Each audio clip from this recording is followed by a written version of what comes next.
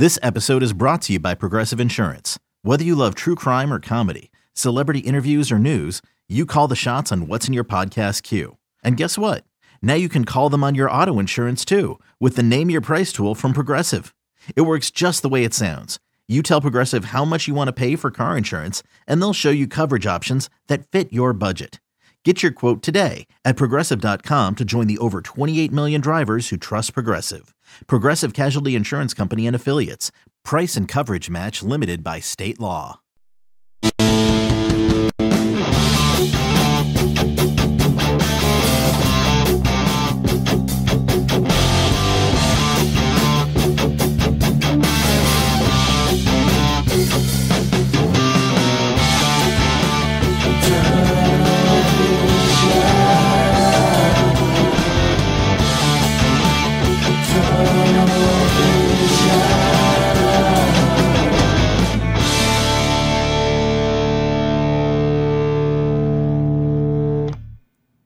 Hello, everyone, and welcome to another edition of Tunnel Vision, a show brought to you by USCFootball.com. I'm your host, Ryan Abraham, publisher of USCFootball.com, alongside Chris Trevino. Chrissy T is right here, and we got Jack Smith, our great intern, I get a lot of compliments about you, Jack. People pull me out of nowhere. At the Coliseum, some guy comes up to me and is like, I like your new guy, Jack. I'm like, all right, so Jack's, he's doing a great job. He's going to be running the board, hosting the show today. We wanted to talk about, of course, USC's 45-17 win over the Fresno State Bulldogs in the Los Angeles Memorial Coliseum. The Trojans are 3-0. Another offensive explosion to start the game. Defense holding Fresno State. Florida State would be tough too. Everyone was saying FSU. It's not FSU, by the way. I don't know why people, I was like, I've never seen that. Stop doing that. It's Cal State University Fresno, so they don't say FSU. People say that a lot. So just so you know, don't say FSU because they don't like that. I used to run the Bark Board. I used to cover Fresno State. Yeah, back in the day. Back when Derek Carr, Devontae Adams, who are now reunited in Las Vegas. But that was some fun times. 3-hour drive, though, to cover a practice. Not so fun, but... You actually cover the practice? I did. I would. I'd drive up for a couple practices at a time, but as we digress. So Fresno State comes into the Coliseum. USC beats them down pretty good, 45-17, so we're going to kind of talk about that. We're going to talk about, there's some Pac-12 news we get to. I do the Podcast of Champions later in the week, but, man, Herm Edwards getting fired at Arizona State, so we'll touch on that a little bit. We'll take your live calls, 512-4-TUNNEL. If you want to call in and it should show up, just give a little brief description of what you want to say. Try to keep it to one question. Keep it brief. Jack will be monitoring those, and we'll get to those questions and comments and stuff later on in the show. We should be live on all three platforms, on YouTube, on Facebook, and on the Twitter. You got the Twitter? You got the tweets. You got to catch up to Shotgun and your followers. That's not supposed to be a public thing. Oh, that's like my secret project. Follow him on Twitter at Chris and Trevino. I hope he's not watching right now. If he gets wind of it, he's just going to shut it down. Well, he's going to just try to build his following. No, he's going to report you on Twitter. We got to keep going. He's going to tell you as his baseball thing too. So he's going to combine the two. That's what he always did with Keely. Can I do my TikTok? Yeah. Oh yeah. At the Peristyle, we are growing. We passed the 10K mark on the TikToks. Yeah, I've been putting some stuff up there. I'm trying to help you out, Because I needed it. Old man doing the TikToks. But it's been fun. That's been a lot of fun. But you can follow us on any of those platforms. If you're going to put comments on Facebook or on YouTube, we should be able to put them up on the screen. If you say something funny, Jack will notice it and then put it up on the screen while we're talking. Maybe you're insulting us. Whatever you want to do. If it's funny, we'll put up there. Very self-deprecating here over on the show. But yeah, it was a late night. I left the press box at 1:30, and you two were still there working. Just people are like, "Oh, what are you going to do after the game? You want to come get a drink?" I'm like, "No, we're working the entire time. It's work. It's work all weekend." But it was fun. It was an interesting game. One thing I noticed is if you remember the Rice game, USC kind of came out and blitzkrieged them. Touchdown, first three drives. Stanford, touchdown, first five drives. This game, another 3 straight touchdowns. When you can put your offense on the field and just score the first 3 to 5 times you get the ball, score touchdowns, it's going to put a lot of pressure on your opponent. I think that's something like USC. If you want to say USC has an identity, it's like we're going to put pressure on our opponent right away. Yeah, that's sort of the makeup of this team right now and how it fits with their offense is we're going to score, get up early, and then make that opportunistic defense maybe bend a little bit, but then, they'll make plays when they need to, whether that's a big sack, whether it's a big tip in the end zone, whether that's holding you a field goal, or just straight out taking the ball away. That's sort of the mold and the build of this USC team right now. High-scoring offense and a defense that is going to give up yards, but they're also going to make plays when they need to. And as you mentioned, 3 straight drives open the game, but a little bit different than we've seen before, Ryan, because before it was like blitzkrieg, as you said, super fast scoring. Those first 3 drives, 12 plays, 15 plays. This was like trench warfare. We went from the blitzkrieg of World War II to like back in World War I. We're just like sort of trudging forward and getting fighting yards for at a every time. Inch, fighting fourth for every down conversions. They faced three third downs in that opening drive or something like that. Yeah. Something like that. And maybe 2 4th downs? It was early on, other than the first 2 drives or whatnot, but a lot of, tight downs, critical downs they had to face. They didn't face the third down until the second quarter of the Stanford game. Something incredible like that. So just showing that this offense can get it done both ways. Get you an offense that can do both, whether that's score in 4 plays, which they did in this game, or do an offense that can score in 15 plays, drain that clock, give their defense some rest, or, just be an offense that can keep the ball away from the other team if the other team is, also hot on offense, slow them down a little bit, drain it out, bleed them out a little bit with a long drive. And, Lincoln Riley said after the game, that's something we needed to show that we can do. And absolutely, they got that done early in this game. Yeah, if we want to stay with like the war kind of analogies, it's not like this is an offense that it has a Navy, it has an Air Force, it has the Army, it has Marines, like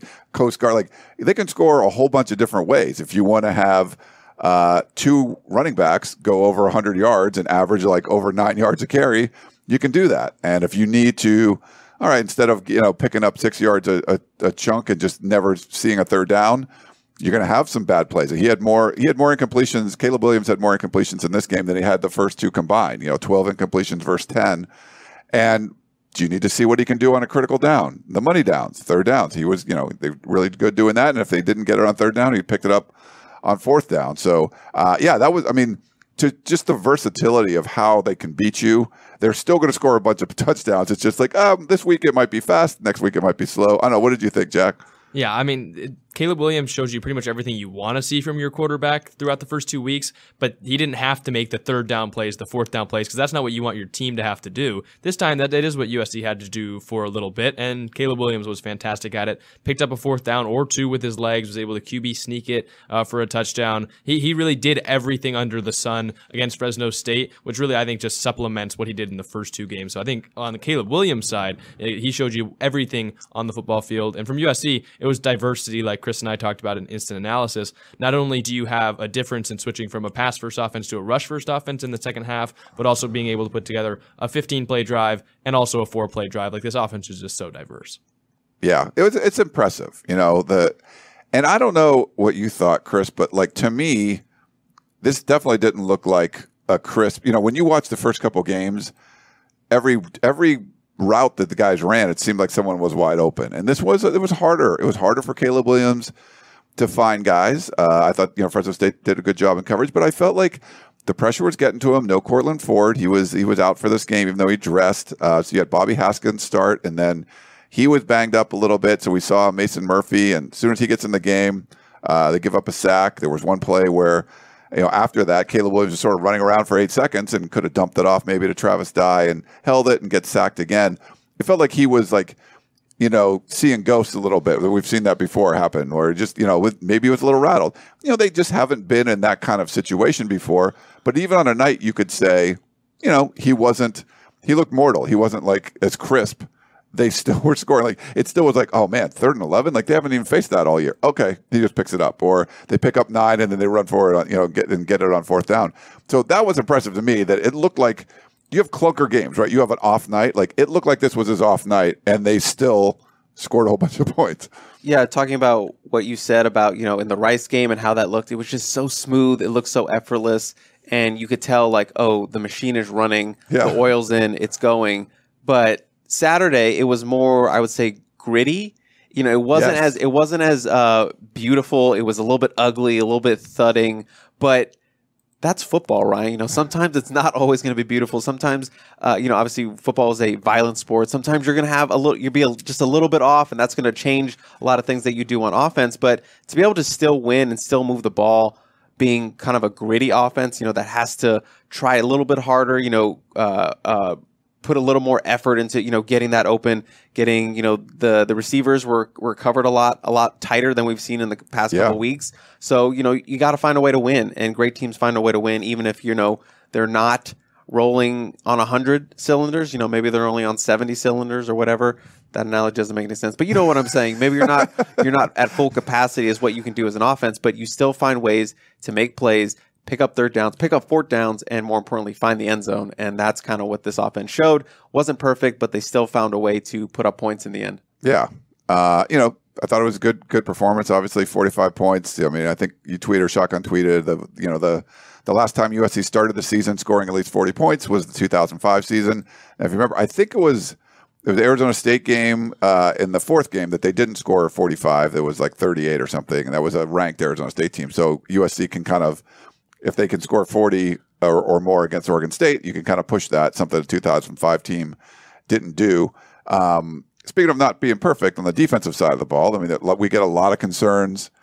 Sometimes I get that people want to complain, but you remember, like, someone complained last week and they were like, this defense is bad. They just need to get in the backfield more tackles for loss. And then Shotgun's like, well, they got 20, which is the most in the Pac-12. Now they have, I think, 26 tackles for loss, 5 more sacks, 2 more turnovers. One of them's a Malcolm Epps, which is awesome, interception on a... Still counts, but it's not like the others. Yeah, and it was funny that Alex Grinch afterwards was saying, like, statistically, like, he was talking about, like, we kind of, if you can tip it, you might get intercepted. I mean, it might be, caught by the offense. So he's like, if you get intercepted, he's like, I just do that too. So I don't know, whatever they're doing. But Malcolm Epps gets that interception. But, they only give up 17 points to Fresno State, which is a, prolific offense. Jake Haener, unfortunately, goes down.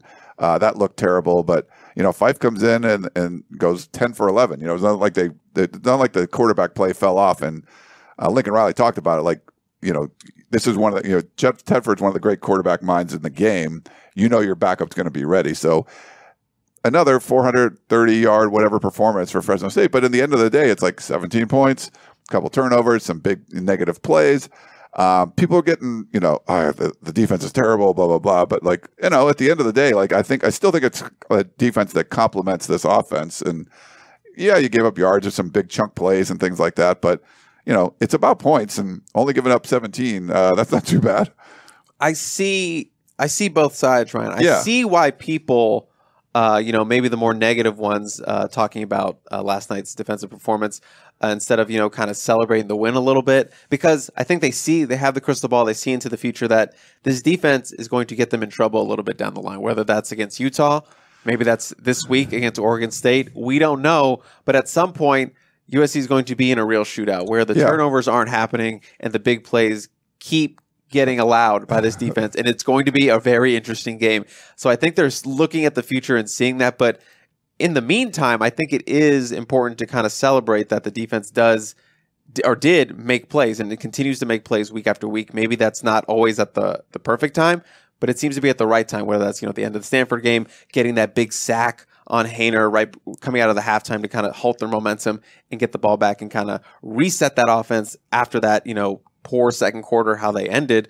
Just plays like that, or whether it's a Tooley sack coming up big, third down deflection by Eric Gentry. Those little things matter, and I think the defense will grow from that. They're right in that they give too much explosive plays. That run defense can be really porous at times, so it's going to bite them at some point. I don't know when, don't know where, don't know what the end result is going to be, but we'll have to see. But right now, the defense is still able to make plays and still able to help a team pull out victories. And, through weeks, they've done that. Yeah, I think you have to keep it in perspective. And, Jack, I want to get your thoughts on this, too, where this was a team a year ago that was 4-8, right? And you're like, oh, if they play Georgia, they're going to get killed. Yes, well, so will most people get killed, right? I mean, look at the schedule. And we had a question on the podcast this morning I did with Harvey Hyde, was Fresno State's offense the best that USC is going to see the rest of the way? Like, Oregon State's got a really good run. They'll run at you. That could cause, this defense some problems. Utah's got a mobile quarterback. They can run, they can throw. Like, I think that's going to be the best offense you see. But like, Cal's offense looks bad. Notre Dame's offense looks bad. Arizona State's just bad. We'll talk about that. I mean, Arizona's okay. There's just teams that you're going to play. You're like, okay, Washington State, the offense hasn't been good. They're more of a defensive team. You're not looking at these crazy good offenses that the defense is going to get torched by. Not Notre Dame. No, Notre Dame is just, they were awful. Maybe they'll get better, but it's one of those things where, okay, yeah, but these are games that the way USC played on one side of the ball, you would have lost last year, and now you're winning. And I get it. They're like, hey, it's not perfect. They're like, well, he took over a pretty bad team, and look where they are now. So, I don't know, any thoughts on the defense, Jack? Yeah, and I mean, they're not perfect. We knew they weren't going to be perfect. You can bring in a lot of transfers, but as much as Alex Grinch or Lincoln Riley want to say that's not an excuse, like, it is something that you have to work from. And when the team that you started with was not a good team the year before, like, you can't expect to be a perfect defense 3 games into the season. And I think Alex Grinch knew that when we talked to him after the game. He said, like, he refuses to believe this is the best the defense is going to play. Yeah. Like, I think he realizes, like, they're not playing up to their full potential right now. That being said, it's been 3 games now, and they've bent the whole time. They still haven't really broken yet. So only 17 points allowed to what we all agreed was a good offensive team. And everyone, I know one of the questions that I'm saving for later was how many points would they have scored if Haener wasn't knocked out? The backup quarterback Fife came in and only had 1 incompletion. Yeah. So, like, I mean, I know the USC defense has been bending a lot. I know that they're not going to be perfect. They're not perfect yet, but they're opportunistic and they're not allowing very many points, which when you're scoring 40 plus points on offense, it's going to be hard to beat that team if you're only putting up 17 points. Yeah, for sure. Well, I think we're going to we'll try to get some questions and stuff, but I do want to talk about some of the news because it does affect, USC plays Arizona State in a couple weeks. Herm Edwards, and if you listen to the podcast of Champions, watch us. We do a live show like this too.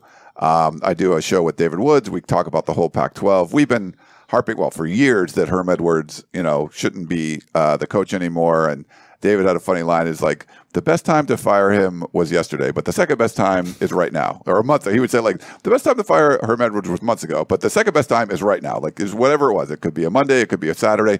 He should not be the head coach anymore. He is not. They go out and lose to a MAC team.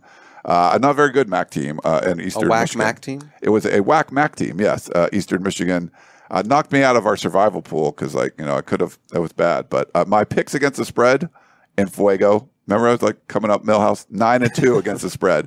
I'm 3-0. I picked USC every time. I never usually pick USC to cover spreads. I've done it every time. They're 3-0 against the spread. Pretty impressive. But yeah, so Herm Edwards is out at Arizona State. That's the weird situation where Michael Crow is the president of Arizona State. He's the one that enabled Larry Scott, the former commissioner of the Pac-12, to be around as long as he was. He was his biggest champion, talking about, a few years ago, like, wait till when our deal comes up, you're going to see why this decision to, do the Pac-12 network the way we did is going to make money and blah, blah, blah. And then, it was just everything he said was wrong. He hires Ray Anderson, who's a former NFL agent and was Herm Edwards' agent. Sure. To be the athletic director, and then they hire Herm Edwards, and it was just a disaster from the beginning. And It's funny, Ray Anderson had a press conference today saying that, like, was asked, do you regret hiring Herm Edwards? He says, no, I regret, like, that we didn't win more. And I tweeted out an analogy like, I regret throwing away all those parking tickets. I don't regret throwing away all those parking tickets, but I do regret my car getting towed. I'm not saying that correctly, but yes. So I don't regret the bad decisions I made early, but I regret the results that happened because of those bad consequences of my actions. Yes. It just didn't make any sense. So Herm is out. I thought Arizona State would be reeling. They had a good win against a kind of crappy team week 1. They're now 1-2. I think it's going to be similar to what happened with USC with less talent. They had a lot of guys leave already. And coming into the season, they only had a handful of scholarship linebackers, only a handful of scholarship wide receivers. So I don't think it's going to be a really tough test. You want to come to the Coliseum and see a bloodbath, watch the USC-Arizona State game. I think it's going to be absolutely terrible. But yeah, so Herm Edwards is out, kind of the first domino to fall. We might see Carl Durrell gone soon from Colorado. They're probably worse than Arizona State, but Herm is gone. Any thoughts, Chris? Well, what was the score of that game? Did they get blown out? I can see this. Was 30-21. Yeah, 30-21. So it wasn't like they got dog walked. That was Well, the team they gave up beat. like 11 of 15 third downs. They ran for like 300 yards on them. But I was just thinking, was he going to get fired the first loss that they got, or is it just why this one? Well, they lost last week to Oklahoma. Oh, they did? Oklahoma State. Oh, I thought they were 2-0. Never mind. No, yeah, they were 1-1. Then never mind. And then Never mind. And this was, it's one of those teams like last year, like Arizona lost to FAU, which was an FCS school, but it wasn't like North Dakota State, like a good FCS school. They lost to a bad one. I think Washington lost to Montana. I think they were a bad FCS school. So this was like a not highly ranked or not well thought of MAC school. So you lose to like a bottom group of 5 school at home. I don't know, but you never want to see it. Not coming up Millhouse, as you would say. I don't want to spend too much time on it because this is a USC show. True, yeah. But I everyone saw it coming. I was like, I'll be shocked if he makes it through this whole season. It's going to be a disaster over there. With the the expansion going on, they have sanctions coming. That's just going to be a very tough program to take over in a very tough spot. So we'll have to see what goes on at ASU. And like you said, it could be a bloodbath in 2 weeks in the Coliseum. So I expect a lot of fireworks at that for USC. Yeah, if USC goes to Corvallis and ends up losing, they get a get-right game when they come back against ASU. Any thoughts on that one, Jack? Yeah, I'm just shocked that they actually fired him because, Chris mentioned it was already going to be a disaster. They've got sanctions coming, expansions coming. They already lost. They're 1-2. Their season's pretty much over if it wasn't over before week 1. I'm just surprised they didn't let him out there to hang him out to dry. Like, let him be the scapegoat for the rest of the season. Make him just take on the brute force of all the losses for the rest of the season and then part ways in the offseason. But I think, this is just such an inexcusable loss at home. I just think that there was no way they couldn't fire him, especially they don't want to lose the fan base at this point with the sanctions coming as well. But I was a little bit surprised because I thought it yesterday night. I think ASU should probably fire Herm Edwards, but I thought they were going to do it at the end of the season anyway. So what's the point of doing it right now? But I can't say I'm shocked, but I definitely thought that they would wait to make the decision and just make him take on the rest of the season. Yeah, it's a really good point because sometimes when USC fired Clay Helton, it was early in the season. You're just like, all right, we got to roll the dice. But they had a Washington State game, and that was the best win USC had all year. Dante Williams goes on the road. This is what the interim head coach, I forget who it was at Arizona State. They got Utah next. That's not good. Then they go at USC and they play Washington, who's scoring a zillion points. So you're going LLL, boom. No matter who was the head coach. Find me 2 wins. Find me 2 wins. Colorado? At Stanford. They have a bye week and go at Stanford. And I think Stanford could be kind of bad. At Colorado.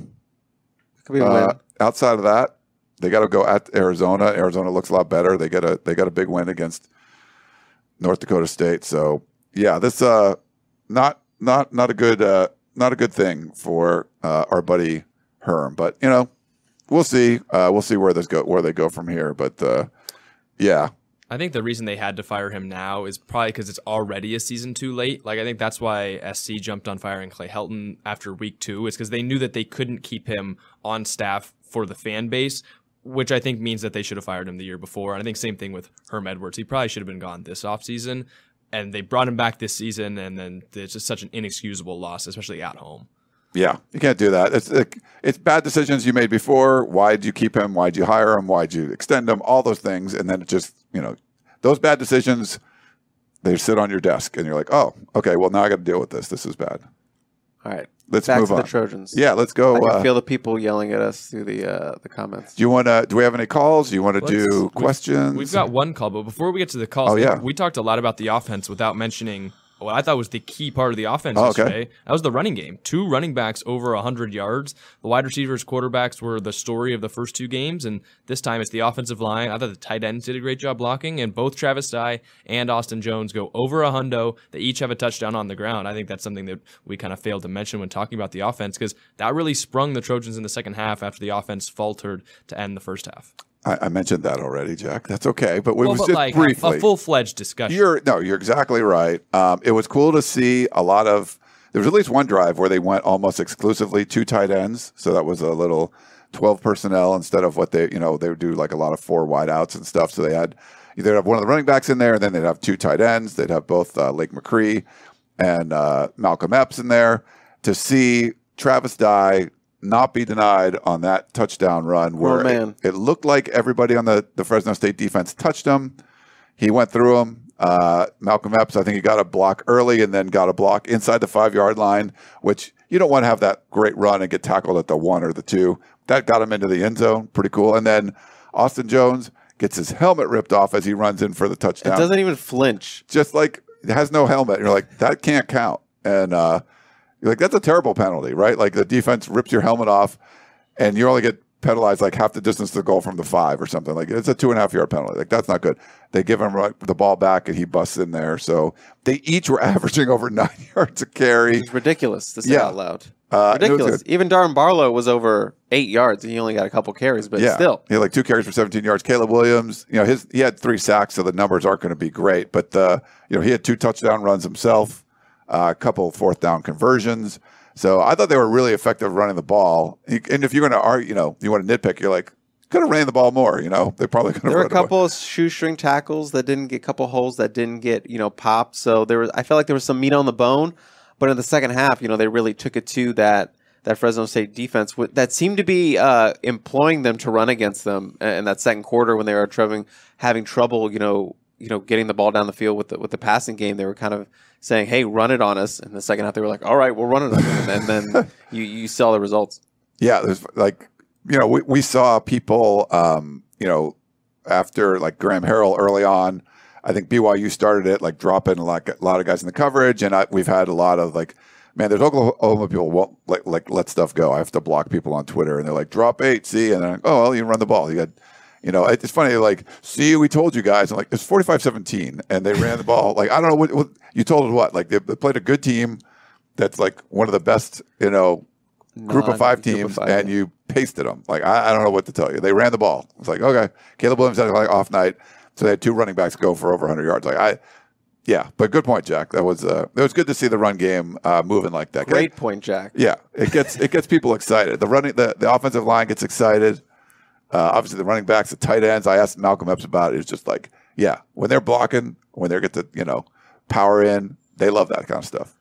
Yeah. All right. Well, let's go to. We've got one live caller on the queue, so we'll let him on. Hi, you're on Tunnel Vision. Hi, it's from Minnesota, and I have 2 questions, if that's okay. Sure. First question is, besides Oregon's run game, is Chance Nolan a big threat through the air? And for Oregon State's defense, where is their biggest weakness that we can exploit? So we're doing like preview already. We're all getting into the next week. Last year, fans were like, oh, we got another game. I don't want to do it. Now they're like, we're ready for the next game. They're ready for the next Saturday. They're ready for the next win. So that's a good sign, right, Ryan? No, I think that's good. You saw Nolan last year, remember, against USC? Everyone thought he was going to be like this amazing quarterback because he went like 15 of 18 against USC. It was super efficient. They just ran the ball down your throat. He's played a lot better because they had a quarterback competition, Ben Gulbertson, and then they Tristan Gebbia, who was started before. And Nolan beat them all out. And so I think I've watched him a few games. He's looked really good to me. They played Montana State this last week, but put up a lot of points. But they can run the ball, down your throat. And then he's been really effective in the passing game. And I'm not sure about the weakness of the defensive side of the ball. I watched them, especially in like that Fresno State game. I thought they were, Fresno State was moving the ball and Haener was like throwing dimes, but they were really feisty. Like they were around the ball where before they were just kind of getting blown off the ball. They just weren't. So they fired their defensive coordinator. They did an internal hire, Bray, I think it was, that they ended up hiring as defensive coordinator. But they look like they're playing hard, on the defensive side of the ball. Like similar to USC's? It's going to be 2 effort defenses? It seems like an effort kind of defense. But, you're gonna be able to. I think USC is going to move the ball on Oregon State. The problem is, if you don't get that early lead, you can do what you did to Stanford. You get the early, you score your first 3 times, you get the early lead, and you sort of like make Nolan beat you with his arm, as opposed to we can run the ball right at you, and that's USC's been vulnerable to that. So yeah, what you don't want to do is get into a situation where Oregon State is in position where they can run the ball and take away possessions from Caleb Williams and that dynamic offense, and kind of just bleed the clock and run down, pound it down the field, and get in the end zone and things like that, and not have Nolan kind of put the ball in the air where this defense has, gotten some tips, gotten some interceptions. They can keep it in the hands of the running backs and kind of run it down the field behind that big offensive line. That evens the field a little bit, keeping the ball out of Caleb Williams' hands. So you don't want that to go. You want Nolan to throw. I think he's a good passer. I wouldn't say he's like a bona fide gunslinger, but he can drop some dimes. So, but I think you would be better chance in this game if Nolan has ended up having to drop back and throw a lot more than they're having to hand the ball off and kind of slow that clock down. Yeah, he's one of those guys that looked better from he looked great against USC. If you remember last year, like Stanford's great because they beat the crap out of USC and they were bad. And everyone looked really good at USC, especially in the Coliseum. And Nolan was pretty at the end, like the second half of the season, you're like, just run the ball, Oregon State. Why are you even trying to throw? He looked really good against USC, so we'll see. But he's improved a lot from what I've seen this year. And correct me if I'm wrong. His biggest two weapons against USC last year were the two tight ends, right? And they're not. No, Luke Musgrave is still there. He's hurt. He might be out for the game, he's probably going to. I think he missed the Montana State game, and he might be out for this one. So he was one of the representatives at Pac-12 Media Day. You love to bring that up. Oh, just saying. You asked him a question. He's a stud. I did. I think Nolan would be much more effective. I mean, with the tight ends, I think that's where he's more comfortable. And also, if we're going to pinpoint one area of the USC's pass defense, I think is the weakest, it might be throwing to tight ends over the middle of the field. I think Stanford was able to capitalize using the tight end position a lot. So I think that for USC, it's maybe a little bit better if Nolan does not have those weapons to throw to. Yeah. We'll see. Well, let's go to some questions. Ryan, the first one directed just at you. Okay. Do you want to update your 9-3 USC preseason record? Yeah, I would like that. This is official, right? This holds? This is official? Well, I mean, I can't. Edit? Everything. So when I make the predictions, you're locked in. Like myself. But if I would say, if you said you could revise it. It's a hindsight. Yeah. I wish I could change it. I still think this team can have, like what Chris was talking about, could have like a bad game where, especially at Utah, because I think when you have a mobile quarterback, if they're going to be running at you, I think they could keep pace for a while. And if you don't score every time like they've been doing, then I think that you could lose a shootout there. Oregon State could be one of them too. We're not going to overhype, but this is a team that could run right at you and give USC problems. So yeah, I would probably, looking back, like at this 3-0 team, I thought they'd be 3-0, but I feel more confident that they're not going to lose a clunker to like a Notre Dame, which I thought they would. Like Notre Dame doesn't look as good. I don't think USC is going to lose to Notre Dame. And one quick thing I forgot to mention on the Arizona State thing, the early season prediction, one of my best parts. You do the over-under. Over-under for USC was 9.5 from a lot of places. So I would have took the under. I think I would have been wrong. I think it's going to be the over. You could have got early in the season, before the season started, 6.5 wins for Arizona State. I bet the under right away. Boom. Just done. It's that's over. Like that. Millhouse. Yeah. Coming up Millhouse there. That was easy money. But yeah, I don't know why because Arizona State won 8 games last year. 6.5. No, this is going to be a disaster. So, but yeah, I would have. I think I would have. If it's 9.5, I would have taken the under, and now I'd probably regret that because I think they'll hit the over. Introducing the Two-Way V4, where groundbreaking fuel cell technology meets fresh foam cushioning for the ultimate performance. With fuel cell, each step feels explosive, delivering unparalleled energy return. Paired with fresh foam, experience maximum comfort throughout the game. Its lightweight textile upper offers support and breathability without sacrificing agility. Whether you're hitting the clutch shot or locking down the opposition, the Two-Way V4 gives you the tools to play at a high level. Learn more and purchase the Two-Way for yourself at newbalance.com.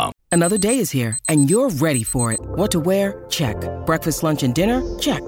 Planning for what's next and how to save for it? That's where Bank of America can help. For your financial to-dos, Bank of America has experts ready to help get you closer to your goals. Get started at one of our local financial centers or 24/7 in our mobile banking app. Find a location near you at bankofamerica.com/talktous. What would you like the power to do? Mobile banking requires downloading the app and is only available for select devices. Message and data rates may apply. Bank of America N.A., member FDIC. Yeah. All right, Chris, we'll direct this one at you. He's Steven Singer on YouTube says, Gentry has really shown up. Can he keep it up? This is one of the players you've had stock in for a long time since he came to USC. What have you thought of his performance so far, and do you think he can keep it up? He's a playmaker. There's no ifs, ands, or buts about it. 6'6" middle linebacker. He let the hair out this week, so he got an extra inch. It was glorious. So it was glorious. Yeah. So he's like 6'9". I mean, he might be 6'10" with the hair. Yeah. It was like 4 inches above his head. It's a lot there, and he talked about kind of maybe how he sneaks up. Maybe his length is sort of sneaking up on quarterbacks. They don't really expect it out there, or they forget, or I don't know, because he got that up there. But I think one aspect that I don't think we talk about a lot is his sort of leadership.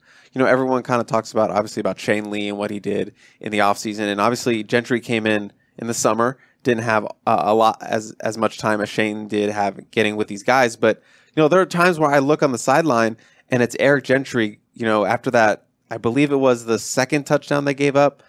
Gentry went up to everybody. He's like, we got this. We got this. He went up to every position group and, dapped everyone up, made it a point to dap Kalen Bullock up, who had got burned on that missed missed tackle. So he went a point to get everyone to, we got this, we'll be all right, keep staying the course, and, pick up a teammate that just had a bad play. So that's some of the things that I've been seeing, kind of off the field on the sideline as I've been on the sideline this year, just kind of his leadership. And, he was talking about how with the second unit, he told them championship teams finish, and doesn't matter that the game is in hand for the Trojans and this is quote unquote a meaningless drive.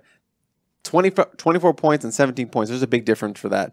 Not just like statistically, but also like in the minds of these guys, and playing the importance of going out there and giving effort in a meaningless drive, quote unquote, and playing for pride and showing what they can do and to grow from that. So I think he's shown a lot of leadership as well as kind of that talent that he's been displaying at that middle linebacker spot for this defense. And can't wait to see what he does, as he gets more and more comfortable with this defense and more comfortable playing in this scheme. It's crazy because, like, we talked to Solomon Byrd last night. He was one of the guys that Lincoln Riley brought up to the podium, and he wasn't even getting reps. And they talk about that. And then he gets, he works his way up. Romello Height gets hurt. He gets 2 sacks, 3 sacks in the last 2 games. And he said it was tough. I was I was a man at Wyoming, and now I wasn't. And now he is again. A guy like Eric Gentry comes in. Yeah, he was a freshman All-American, but like he was a man. Skinny. Yeah, he was a man when he got here. Yeah, it's like he was a man, but like you just felt like, oh, he'll be like, he'll work his way in. He'll by next year he'll be bigger. And I think his mom was tweeting out like, no, he's working with the ones. You got to do a shout out to his mom if she's watching, because you met her. Yeah, Mrs. Gentry. Yeah, she was. It was really cool. She just came up and said hello, and I'm like, I didn't know who she was, so it was kind of cool. But to assume that role right away, like a guy like Caleb Williams did that, but he was there early, and like Eric Gentry came in a lot later, and the fact that he, it's just one of those things where people. You have that Pied Piper thing. People kind of gravitate towards you or whatever it is. He's got that factor that people will follow him.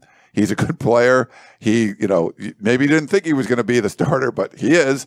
And it was kind of amazing how he just kind of fell into that, not fell into it, but just sort of like fit himself right into that role. And it seemed like he expected that from the beginning. Like there was no like, oh, I can't believe I'm here and I'm starting. It was just like when he came, it was like, yeah, I'm going to come and start. Yeah, like I'm going to start. Like, what are you talking about? And I wanted to ask him about like, what do you think about that train wreck going over there in Tempe where he used to came from? But he's not going to say anything. No, I mean, obviously he's got a lot of friends on the team still and everything, but they just had so many people transfer out. So he's not the only one that left. Save that for 2 weeks when we're talking about the Sun Devils. Right. Yeah. Austin Jones had a lot of fun playing against his old team. Not that there was like animosity. I don't think there's animosity but you could tell like just want a fresh start. That's what he said.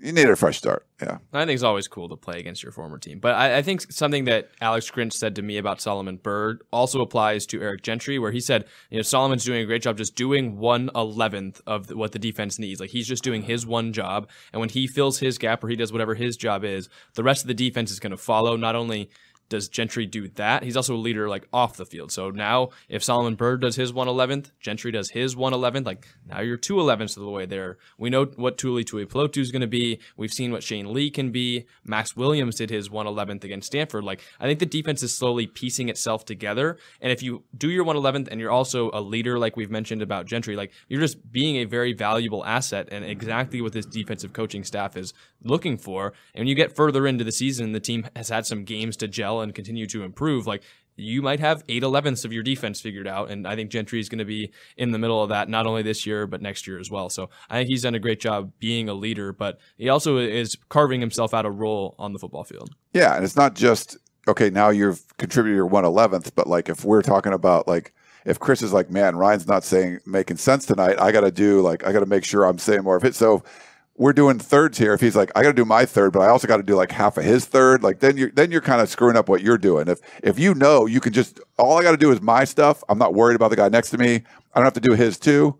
It can make a big deal. So. You haven't dropped one food annogy. I have to pick up that 11th. I had to pick up that more third. War analogies than food analogies. Right. World War II analogies. I got all kinds of World War II books over there. I'm texting Jack. He's going off on these weird analogies. Stick to the food. Do your job. Do your job. Do your job. I think it's like you have a sandwich and there's like 11 ingredients in there, and Gentry has been he's picking up your slack. Ingredient so far. But no, I think you're right too. And something we've mentioned about Gentry the whole time is like he has just this innate ability with his size and his unique profile to make splash plays. But Roy Manning, when we would talk about the linebackers, said that like all he has to do is learn to make the plays in structure. Like he can make the splash plays, but he needs to learn to make every single, like the 1, 2, 3 play, all of those plays in a row, the play after the splash play, like all those, the common plays. And he's been doing that so far for the Trojans. So, like, he's doing his 111th, and we already know he has the innate ability to make those just crazy plays like we saw on the third down pass breakup in the end zone. Yeah. I mean, there's a whole bunch of guys that are new that you're like, where would this team be without him? You know, even like Caleb Williams, like, as amazing as he is, he got a lot of great receivers. Without, like, Jordan Addison, like, it just wouldn't be as good, you know. Without Shane Lee, certainly the defense wouldn't be as good. Without Solomon Byrd, holy cow, the defense wouldn't be as good. Without Eric Gentry, the defense wouldn't be as good. I mean, there's just a lot of guys, and there's guys that are on the team too, like a Thule or a Max Williams, like that are big contributors, you know, Kalen Bullock, guys like that. But there's just so many pieces. Like you need like, and I know Lincoln Riley would have liked to got a few more. You know, maybe you want to get another offensive lineman, whatever. I mean, another defensive lineman, but there's just so many guys that are critical to the success of the team. You know, they're doing their 111th. That if you didn't get them in the offseason in this transfer portal palooza, like, I don't know, you know, they might not be undefeated right now.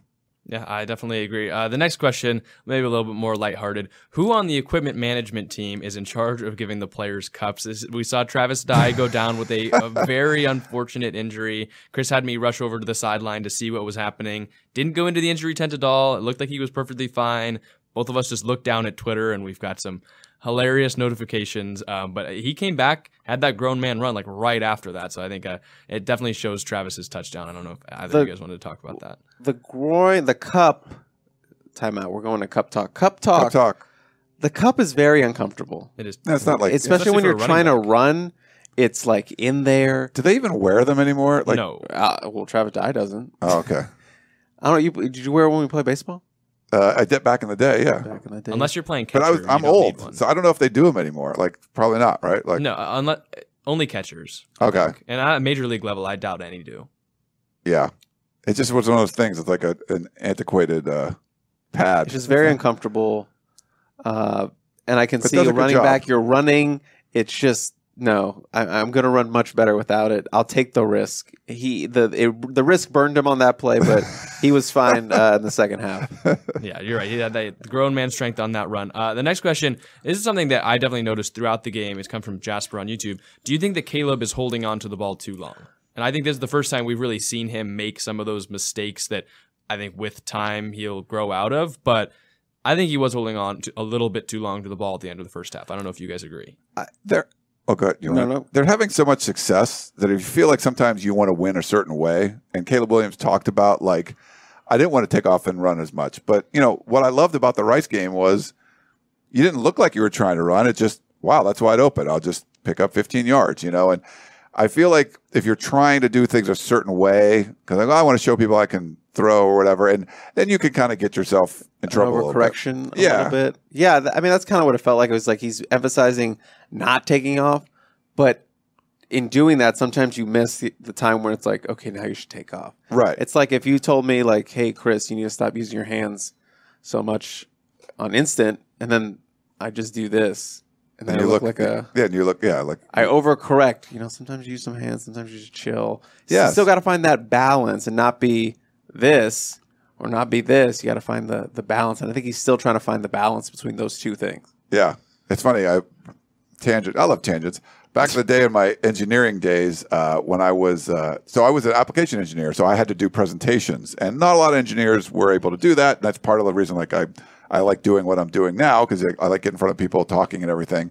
And we took like a public speaking class. And I remember one of the things where they would film you when you're up on the stage and you feel like you're doing this and you feel like you're making these grand gestures. When they film you and you do this, you're like, this seems crazy. And then you look at it like, it didn't look crazy at all. It looked like you're walking around talking to people and it doesn't look nutty. So yeah. So go ahead. Use your hands. This is the Ryan. Use your hands. This is the Ryan. I'm not Italian. I'm part Italian. Yeah. Yeah, but this is the Ryan thing. The classic Ryan is where this open, this done.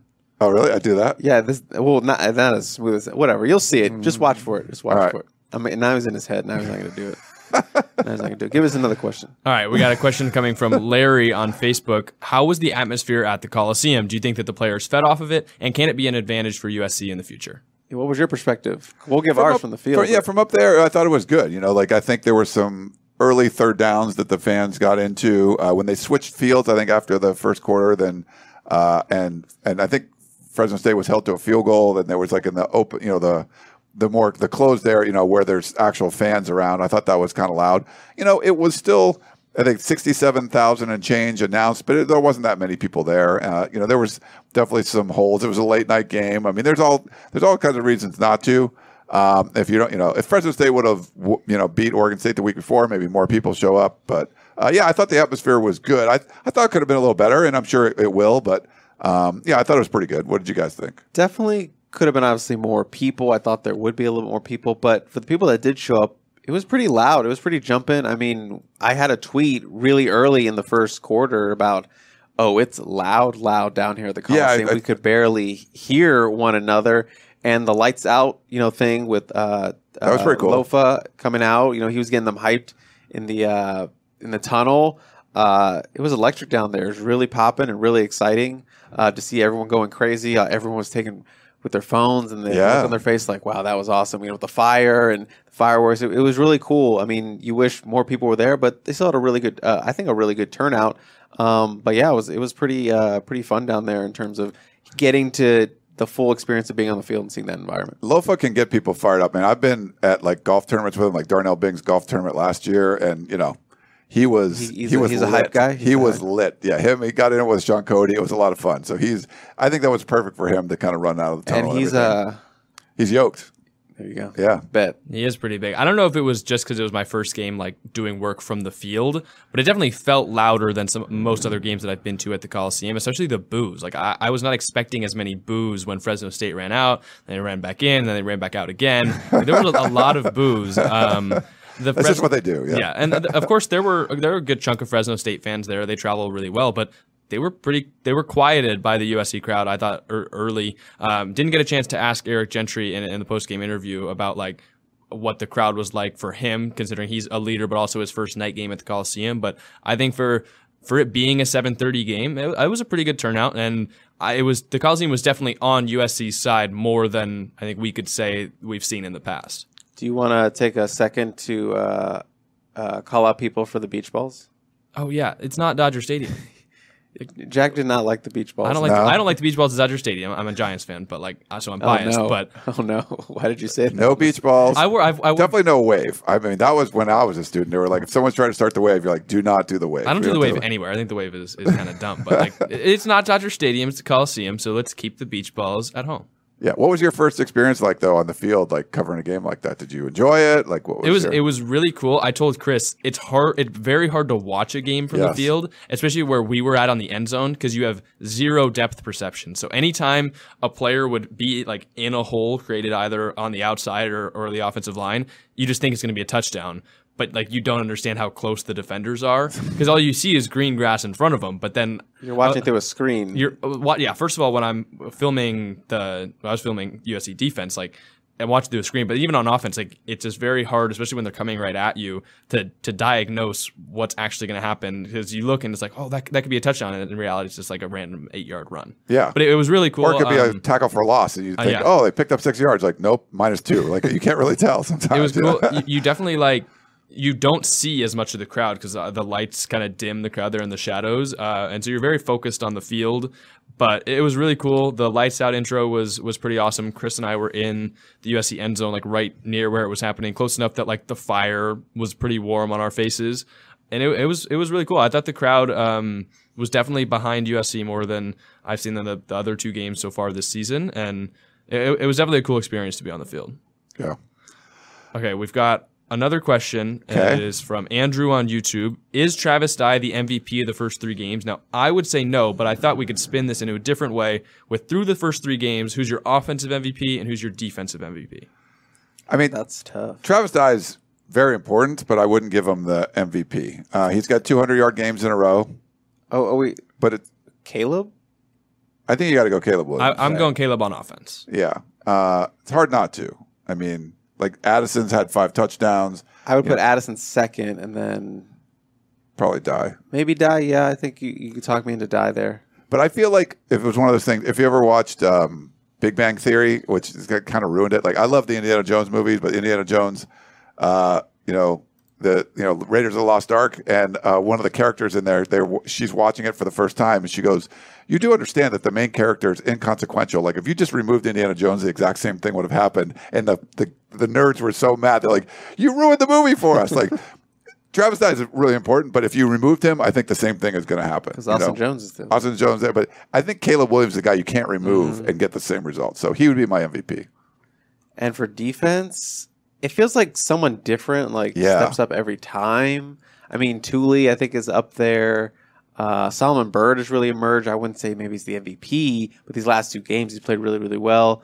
Mekhi Blackman has been a stud, So it just feels like it's an amalgamation of like people. If you just had gun to my head, I'm probably picking Thule, just because 6 tackles for a loss, probably leading the Pac-12 in sacks right now. I have to go back and check, but I'd have to look. I mean, Thule would be there. I mean, maybe a Max Williams. Like he's. I mean, the forced fumble inside the.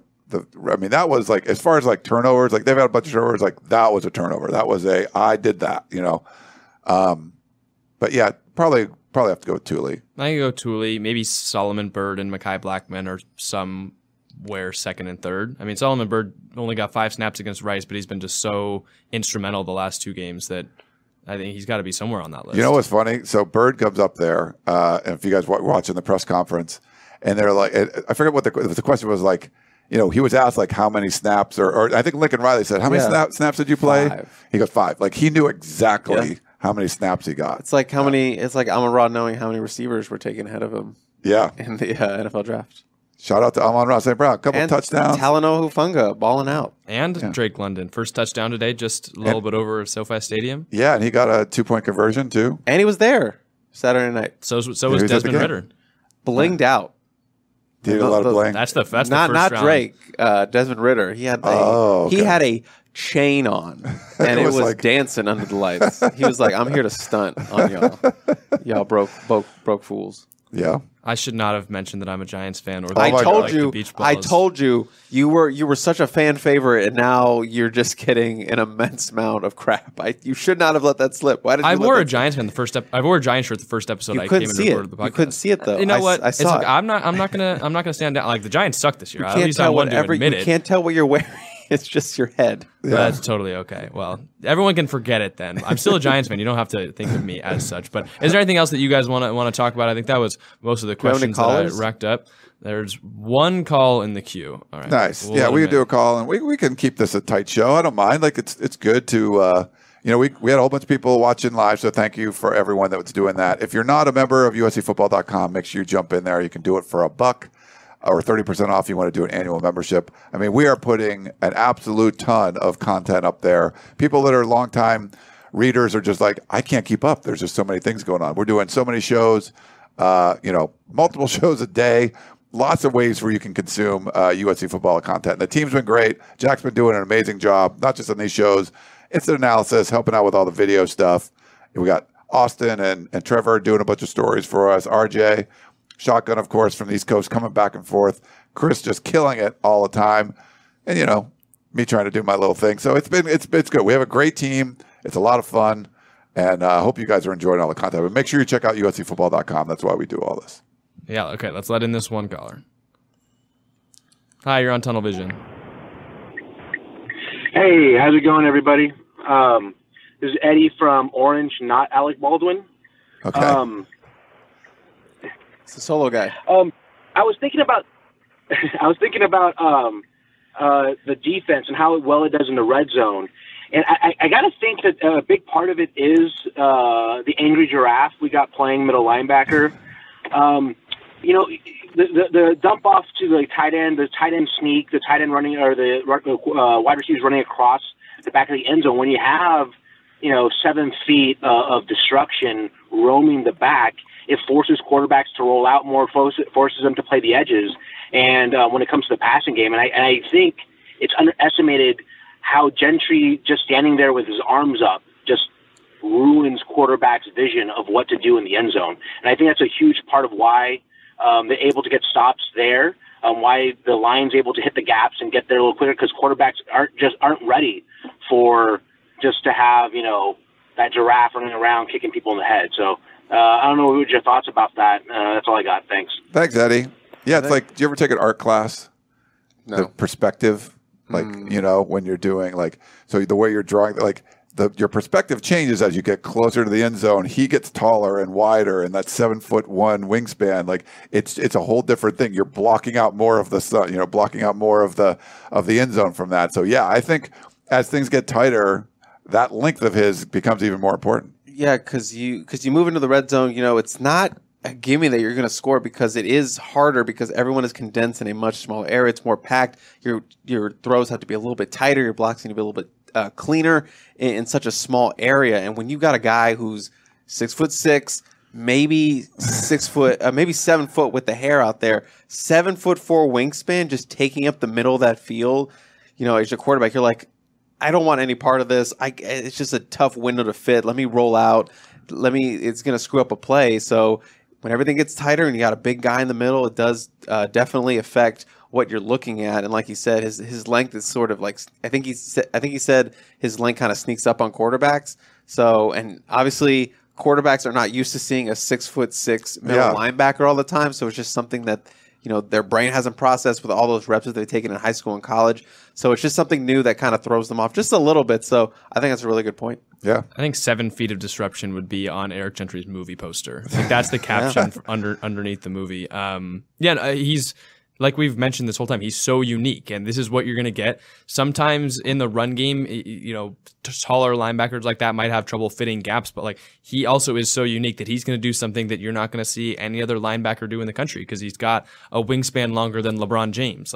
That third down, you can go to our defensive highlights that are going to come out either today or tomorrow. The pass breakup he had on third down, no other linebacker is making that play, and just him able to just flick his arm out there and tap the ball down. It's just crazy. Yeah, that length it's sneaky. And if you're used to, when you're a quarterback and you're pointing out the mics are different, numbers, but there's different characteristics to some guys. Some guys are sideline to sideline guys, and they get there faster. But I think just picturing that, I can get this around him or over him, because you normally can't, but not with Eric Gentry, because he's got this little extra range. It's a good, it's a Drake London. Your catch radius is bigger. His pass defense radius is bigger. Have you've done the opening, right? Those drills in the combine where they have the guy holding the thing. Oh yeah, it's who is that tall? Well, Eric Gentry's that tall. That's who that does. That's who that. Where they have the thing and it's 7 feet. It's why are they doing this drill? No one's that tall. Oh, Eric Gentry's that tall. They knew he was coming. Yeah. I think that's all the other questions. There is one question, Chris, about what stickers are on your water bottle. If you wanted to break that down before we kind of get us to the 1 hour mark, finish it up. I have what do I got? Prince George's PG County versus everybody. I have I watched that show. I Think You Should Leave. I don't know if anyone. Tim Robinson. No, I haven't seen it. No. Yeah, it's on Netflix. I have a bunch of those. I have some. EDC stickers. I have a rock climbing gym sticker. This one says you can't skip lunch. It's a hot dog. It's just a skit. It's a sketch show I like, and then just a little cool dog here. So nice. I just add stuff all the time to it. Well, there you go. I appreciate it, and no one's mentioned that I'm wearing a Maryland shirt. People in the comments have been mentioning it. Oh no. Yeah, it's all bad. He's a grad. They were saying that you shouldn't wear that when USC moves to the Big Ten. Well, they're not in the Big Ten, so yeah. And Maryland got a big win. Who'd they play? Over SMU. Oh, SMU. Fourth quarter wins. So yeah. Potential Pac-12. Pac-12 could be. I'm getting it in now until that move officially. Right. But Ryan doesn't care. I don't care. Whatever. All right. Well, great stuff. Thank you, everyone, for tuning in to Tunnel Vision. We're going to do a preview show again this week on Thursday. Probably the same lineup as we had last week. We'll have Jack and RJ in the studio. I'll be watching from afar. It was fun to watch the show. And Shotgun joining from the East Coast. Shotgun, Chris, and I will all be up in Corvallis, Oregon, flying into Portland, and we're going to go check out the Beavs. You know, it's going to be half of Research Stadium because they're renovating. So you guys are going to be on the field. I'm going to be in this makeshift press box somewhere. I don't know how it's going to work, so we'll see that. But you'll figure it out. Yeah. So the preview show, and but bunch of preview stuff will be going up on the site at uscfootball.com. I talked to like a writer that covers Oregon State for the Know Your Foe segment, and we'll do extensive previews and all that kind of stuff. But our Thursday show live at 7 p.m.